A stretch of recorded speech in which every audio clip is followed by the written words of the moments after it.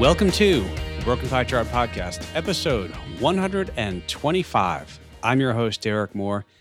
This week, I'm going to be telling you why you should not watch the news, turn off CNBC, Fox Business, Bloomberg TV, Bloomberg Financial TV, I guess just Bloomberg TV, Cheddar TV, right? That's one of the ones on the streaming channel I see every once in a while.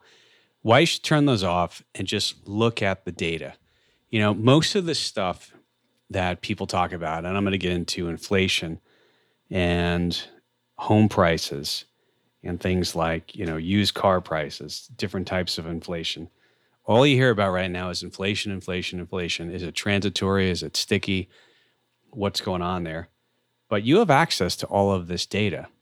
And so depending upon whether or not, you know, an outlet or a site or whatever wants to, they can sort of pick time frames sometimes and show things that look, you know, very dire. But also, you can take a look at the data. You can compare it to previous, you know, time frames, and you can also try and get an understanding of the why behind all of this. And as we get into used cars and some of the other prices, I think that will happen. So we know that CPI came out. CPI, of course, is the Consumer Price Index. For June, it was up month over month about 0.88% or 88 basis points. Remember, 1% would be 100 basis points. 0.01% would be 1 basis point. Okay, so if I say it rose 88 basis points, it means it went up 0.88%. And that caused a little bit of a stir, especially because when you look at the year-over-year numbers. So that was May to June, that 0.88. If we look at the year-over-year, that was about 5.4%, okay? And so, you know, then what we're doing is we're taking a look. We're saying, okay, what was it in June of last year? What was it in June of 21? And you compare the index price. And so remember, this is all items, and it includes food and energy. So core CPI would exclude, throw out food and energy. Why? Because they say those are volatile. And then later we'll get also the PCE and core PCE. That's usually a week or 2 weeks lag. And the PCE inflation is actually, my understanding, of what the Fed actually looks at when they are evaluating inflation, among other things. So they prefer that one, and the weights are a little bit different in the basket. So we'll kind of, I think I did another podcast on that, and you can go back and take a look at that. Now, when you see 5.4% year over year, that looks like a lot, right? Now, remember, nothing like we had in the late 70s, early 80s, but certainly more than we've had or popped up for quite some time, right? So, but there's a little bit of a story here with what is making up that change. And I want to be careful here. You know, number one is I don't have a sense, you know, I don't have a crystal ball saying what inflation is going to be going forward. And I don't think anybody on TV really does. They're making predictions. They're making guesses based on probabilities, and they're using a lot of information. I think that's fine. So, but I do think it's helpful to take a look and just see, is there anything interesting in that data? What's causing that? Is it one thing? Is it multiple things? Is it across the board? Everything's going up. And I'll set aside the discussion today for whether CPI or core, you know, CPI or PCE is the best measure. There's different sites who have alternative inflation gauges, and they always claim that inflation's up much more than the government numbers. But I'm going to pull up a piece, and I started to do this, and then I saw somebody pass me a tweet from Scott Minerd. He is the chief investment officer at Guggenheim Partners, and he put out a piece, and he titled it, "Still No Reason to Panic About Inflation." And one of the things that he pointed out in his numbers, at least, was that when you look at what was causing the spike of inflation, and we think about that June number, remember, June was up 0.88%, which means that or 88 basis points, right? We already talked about that. He was saying 64 of the 88 basis points, and I'm quoting his article here. I'll put a link to it in the show notes. He puts out some interesting data on inflation, on markets, so it's probably worth bookmarking. But he said, look, the upside surprise, while sizable, continues to be, I'm quoting here, continues to be driven by a few small categories seeing outsized price increases. 64 of the 88 basis point month-over-month increase in core CPI was due to new and used autos, car rentals, hotels, and airfare. So used cars, car rentals, hotels, and airfare. And he said, by and large, the largest driver among these categories was used car prices, which grew 10.5% over the month, which means used car prices went up 10.5% from May to June. And he's saying that contributed 42 basis points. So of the 0.88, 0.42, 0.42% of the 0.88% increase month over month in the core CPI print, right? Core is X food and energy. And the other interesting thing is, and I like the fact that he put this out, it saved me the time of doing it. Hopefully you go to that site and check out their stuff. But he said, look, that only has a 4% weighting in the core CPI basket. Remember, all these things in the basket, it's not like you put the basket, and in theory, right, you have a grocery basket and you put a car in there, you put some food, you put rice, you put cell phones, you put all this stuff. It's not all weighted the same. Like I think owner equivalent rent is something like, or shelter is in the 30% or so. I'll have to double check that. But he's saying despite only being 4% of the core CPI basket, it contributed 42 basis points. So quoting him, he said, this is not the picture of widespread runaway inflation. And there's a graph in here as well. And he says, look, autos and reopening sectors still explain most of the inflation spike. So new cars, hotels, used cars, car rental, airfare. And if you sort of look at that, you can see that the core CPI was up 0.88%, 0.88%, right? But all of those things were certainly, up quite a lot. So, will this continue? Will it not continue? Again, I don't know.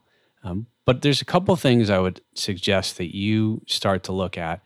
And, look, when you watch the news, sometimes they're just reading, off some data, and they're like, inflation is up the highest since 1991 and all those things.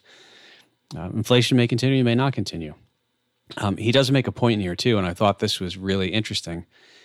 He said, look, the CPI used vehicles, and that typically has a 2-month lag.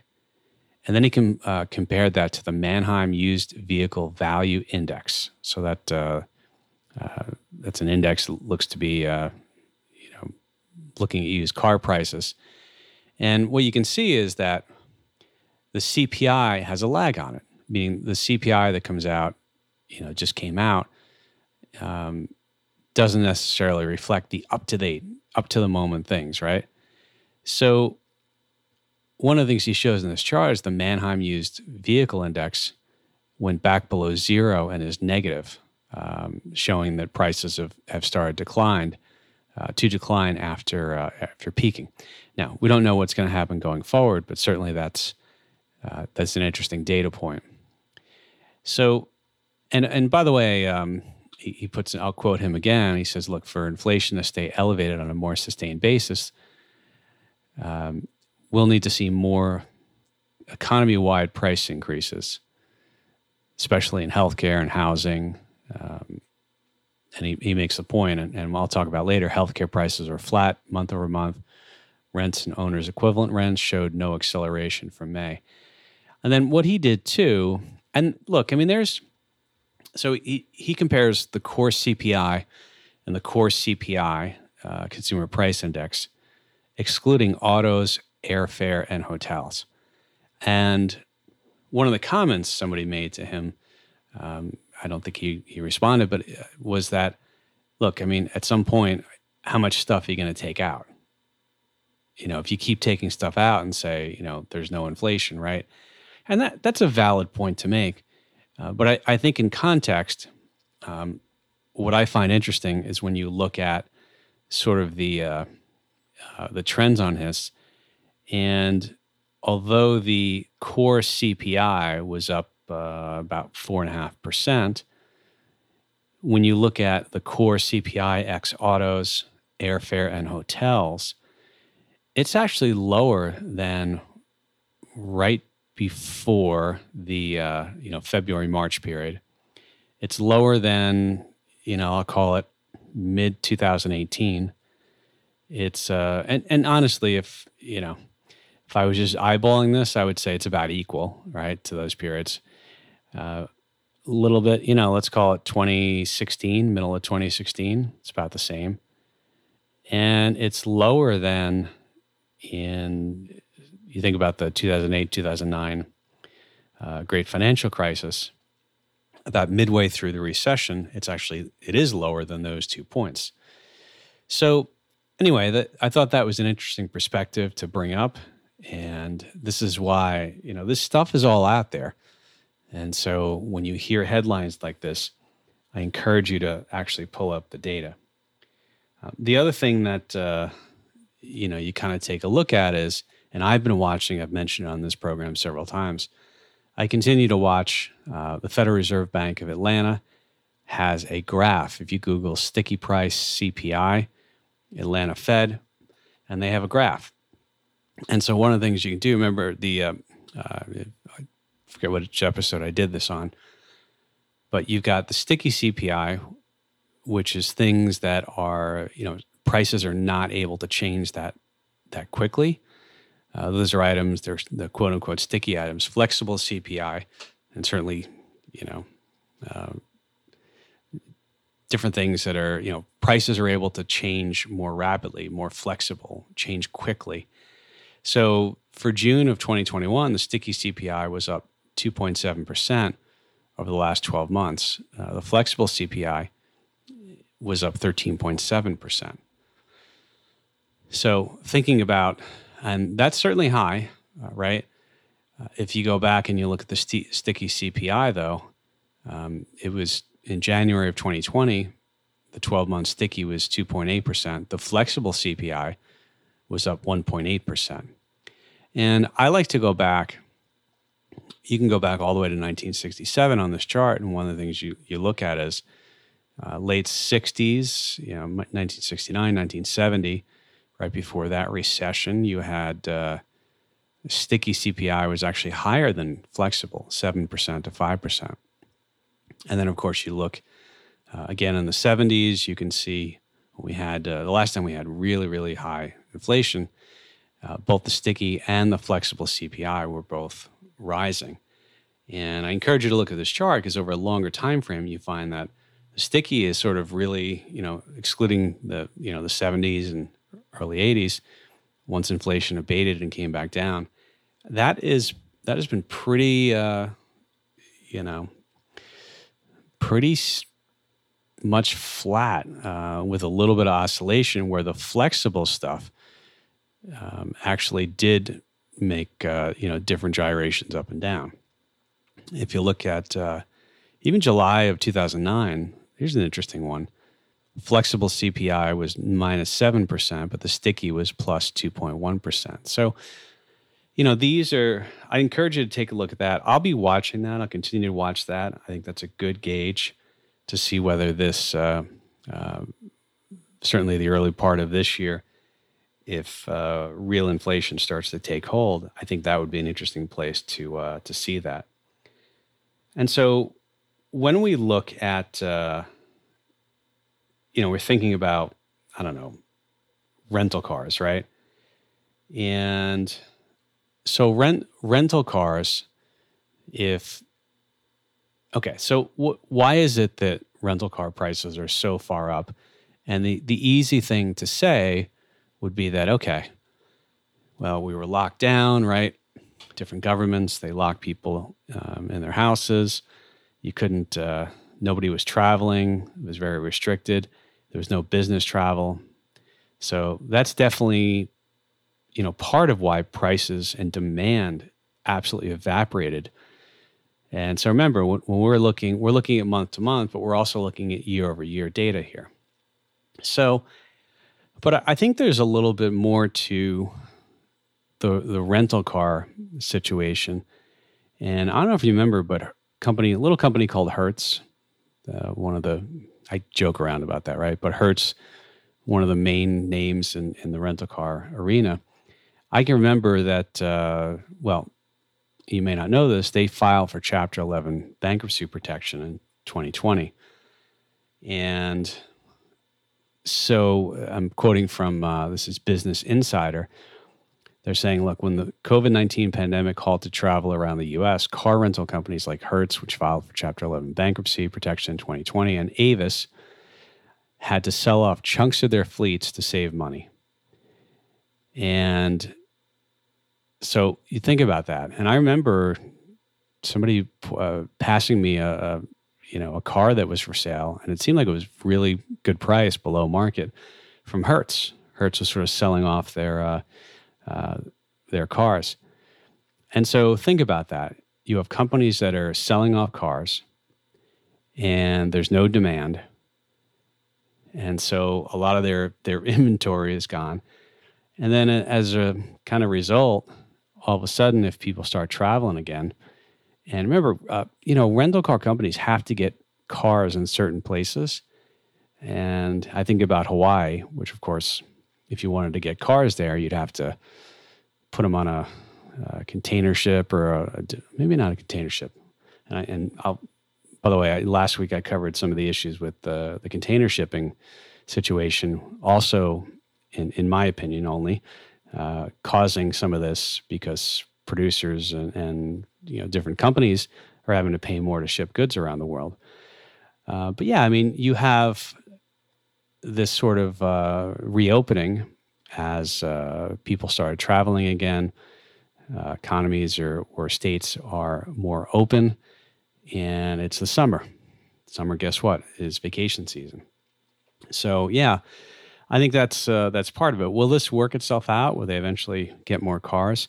One of the things this article pointed out was that it's not that easy, and they pointed to, here I'll quote, it's for the companies buying new cars, it's not that simple. A computer chip shortage has begun to harm the auto industry, making it more difficult and expensive for companies to acquire new vehicles. And it goes on, I'll continue quoting, I guess. This chip shortage is the number one issue preventing these companies from quickly restocking their fleets because of skyrocketing used car prices and decreasing number of new cars. So, yeah, a couple things that are maybe specific to that industry.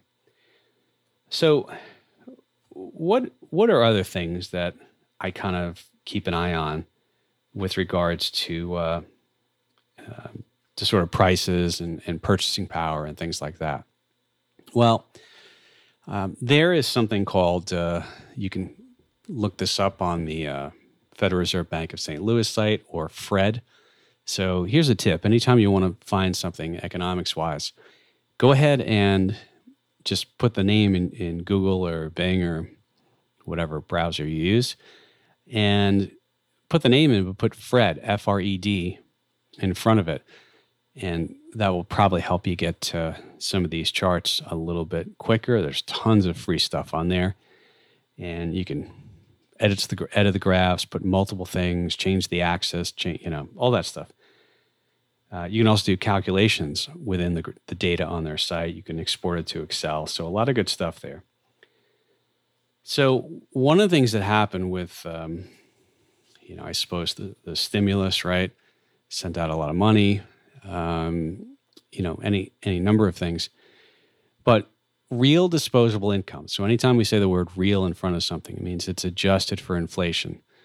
In other words, let's say you had disposable income of $10,000, but you got a 20% raise, or you got a 20%. You get what I'm saying. So now you have $12,000, but inflation was 20%. Your disposable income really didn't go up at all, because although it went up 20%, inflation also went up 20%. So this is accounting for adjusted for inflation. So it was, looking back from, let's say, 2013, it was a pretty nice, steady, smooth uptrend. And all of a sudden, we went from, and this is going to be in trillions of dollars, February of 2020, disposable income, real disposable income, was about 15.1 trillion. April of 20, it spikes, goes to 17.2 trillion. By December, it came back down 15.5. By March of 2021, that was sort of the peak, at least, thus far, right? That was 19.5 trillion. And then in May, it came back down to 16 trillion. And so I bring this up because this real disposable income shot up, and it had a couple different peaks. I encourage you to pull up this chart. So more disposable income. Remember, this isn't rocket science. It's simple supply and demand. It's about money that people have, and so if this comes back down and stays more along the trend line that was established prior to coming into the recession and the lockdowns, maybe that's something to take a look at as well. So, so real disposable personal income. I think I'll leave it there, but this is something to keep an eye on. And you want this, by the way, to be going higher, because you want people to have more, disposable income after inflation, or accounting for inflation. The other thing we've heard a lot about is home prices. And are home prices too high? Are we in a bubble in home prices? And let me be clear, this is not a market that, I own a home, but I'm focused in the stock market, right? And building portfolios. And by the way, all this stuff, like if you're trying to figure out, should I sell, should I not sell? This is why primarily we focus on hedged equity strategies, right? So you have downside protection, you have buffers, you have different things, so that you don't have to be trying to figure stuff out. Is now the time to sell? Is now the time not to sell? But I do see the headlines, and I saw a headline recently, I forget where I saw it, about the coming, housing bubble, where prices have never been higher, and things like that.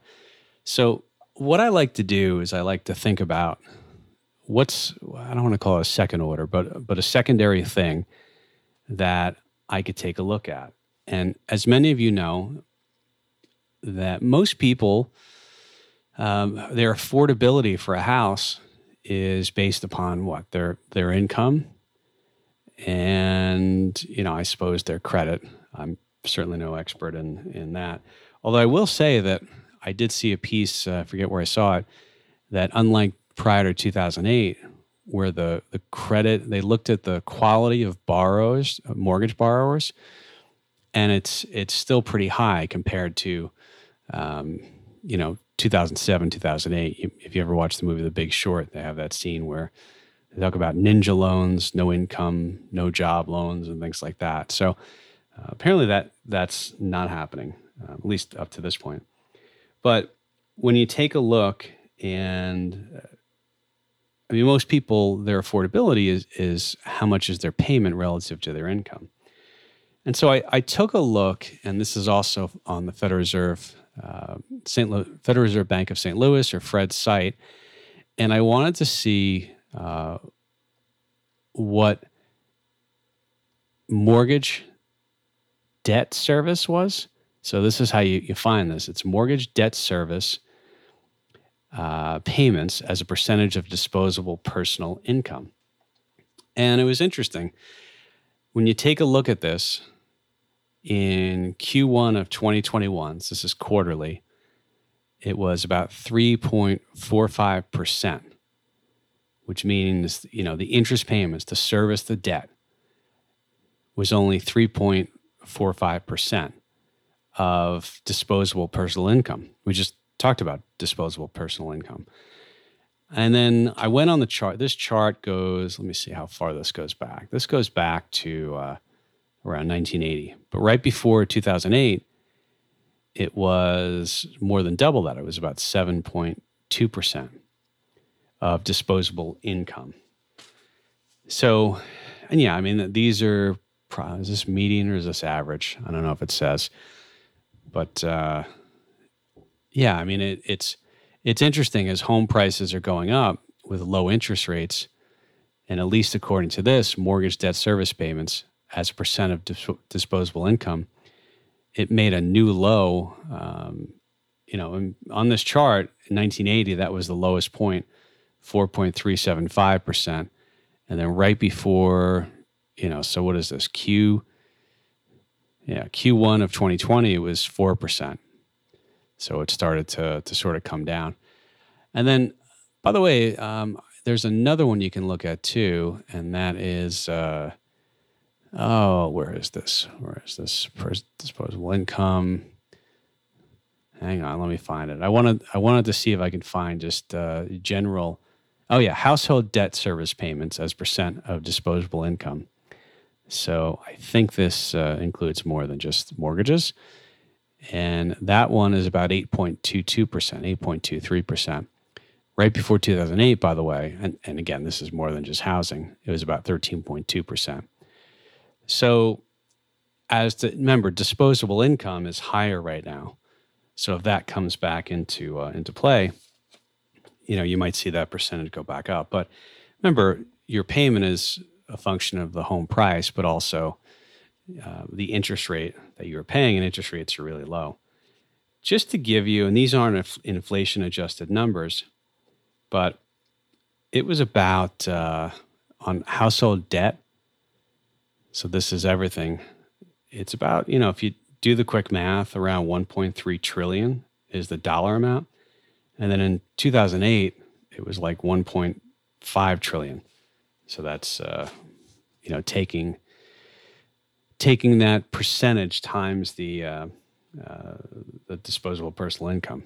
Okay, so kind of let's move on from that. But I just think it's interesting to look at rather than just look at things like home prices.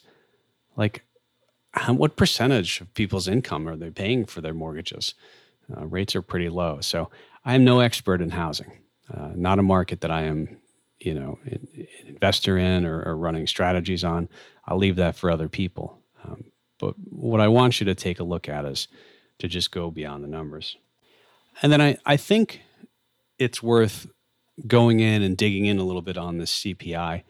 There's some interesting spots on here because the BLS, the Bureau of Labor Statistics, they put out a PDF, and it's a pretty comprehensive PDF, but it's not hard to read.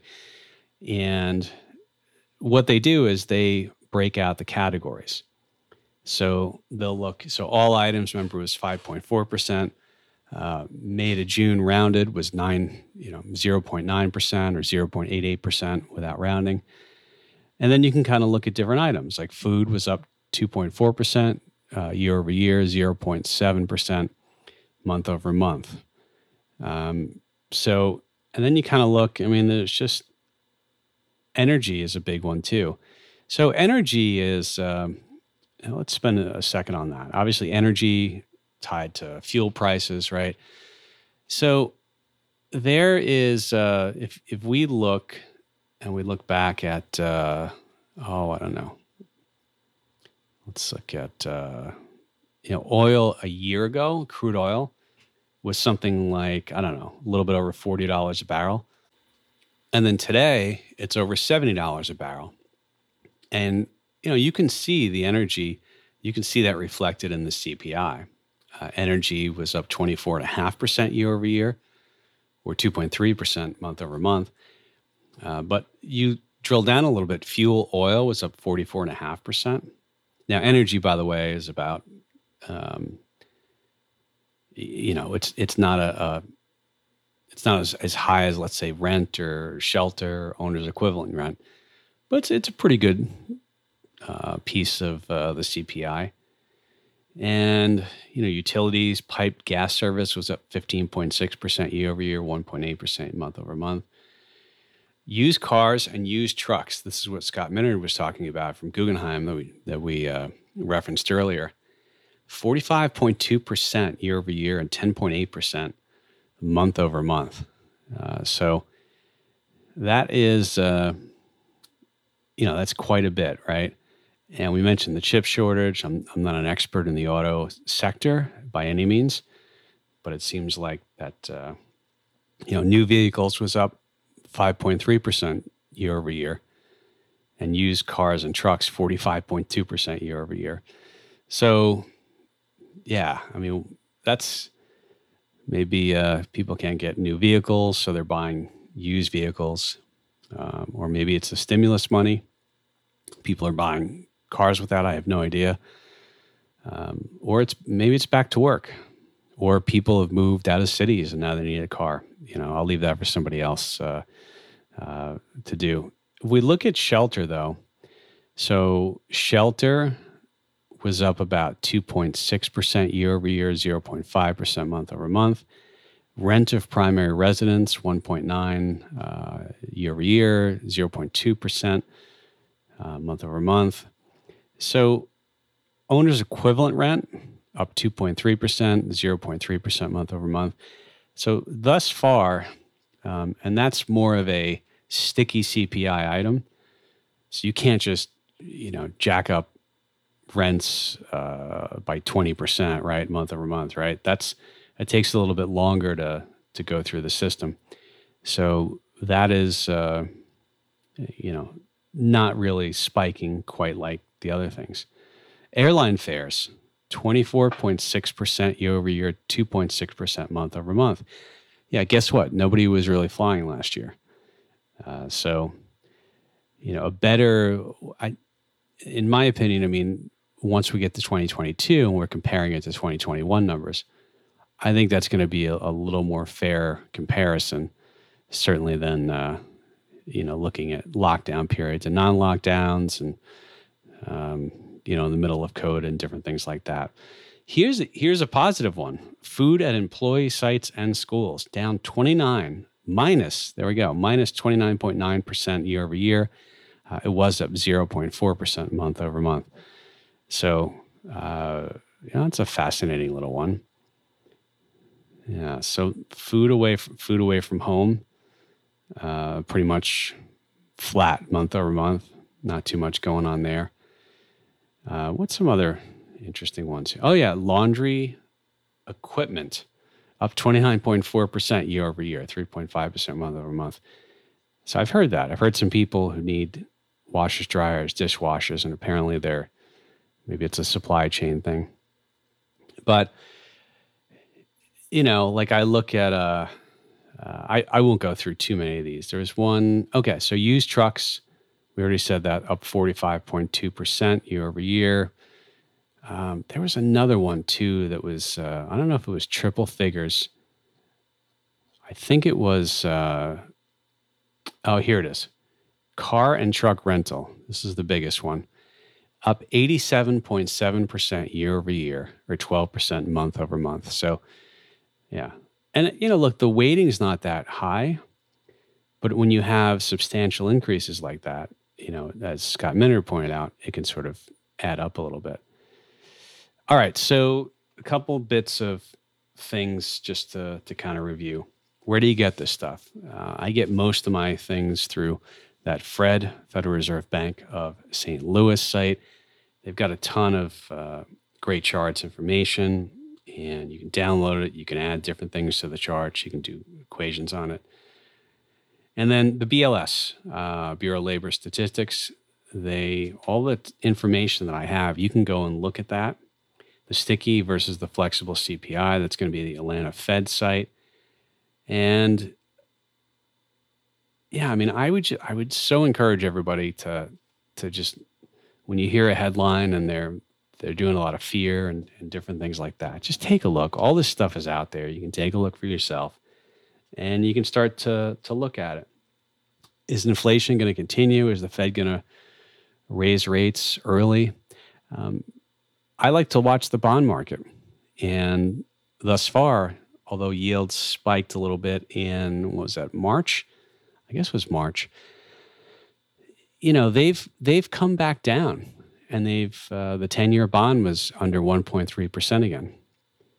And then you look at something like the futures markets. You can look at the Fed funds futures, and I don't think they are pricing in a quarter point increase from the Fed until sometime in 2023. The other ones you can look is the euro dollar futures. So, by the way, euro dollars, maybe I'll do a whole episode on euro dollar futures, and probably not. Like 5 people listen to that. But maybe there'll be more. Let me know if you want me to cover that. But when you look at the euro dollar futures, that is the implied rate of the very short-term LIBOR rate. So a lot of loans are based upon LIBOR. We talked about LIBOR. We talked about SOFR 2 episodes ago when we had our senior loan expert on talking about how loans are priced. But let's say if a euro dollar future for a certain month was priced 99.5, you basically take 100 minus that, and that implies the what the forward LIBOR rate is going to be. So thus far, we really haven't seen any real move on the euro dollar futures, and I like to look at the Fed funds futures, the euro dollar futures, and the bonds, because that is showing what the market thinks on rates, and the market can be wrong. I don't know where rates are going. Again, this is why you're always hedged, so you don't have to really be concentrating and thinking about this stuff. But that's a couple of places that I look. All right, as always, please share this. Don't waste time rating and reviewing and starring, unless, of course, you want to do that. By all means, make sure it's 5 stars. And continue to let me know what topics that you want me to cover. And we should have some guests coming up as well that I think you'll find interesting. So if you have an idea for a guest, or if you want to be a guest on here, happy to talk to you as well. All right, have a great week, everyone. We will talk to you soon.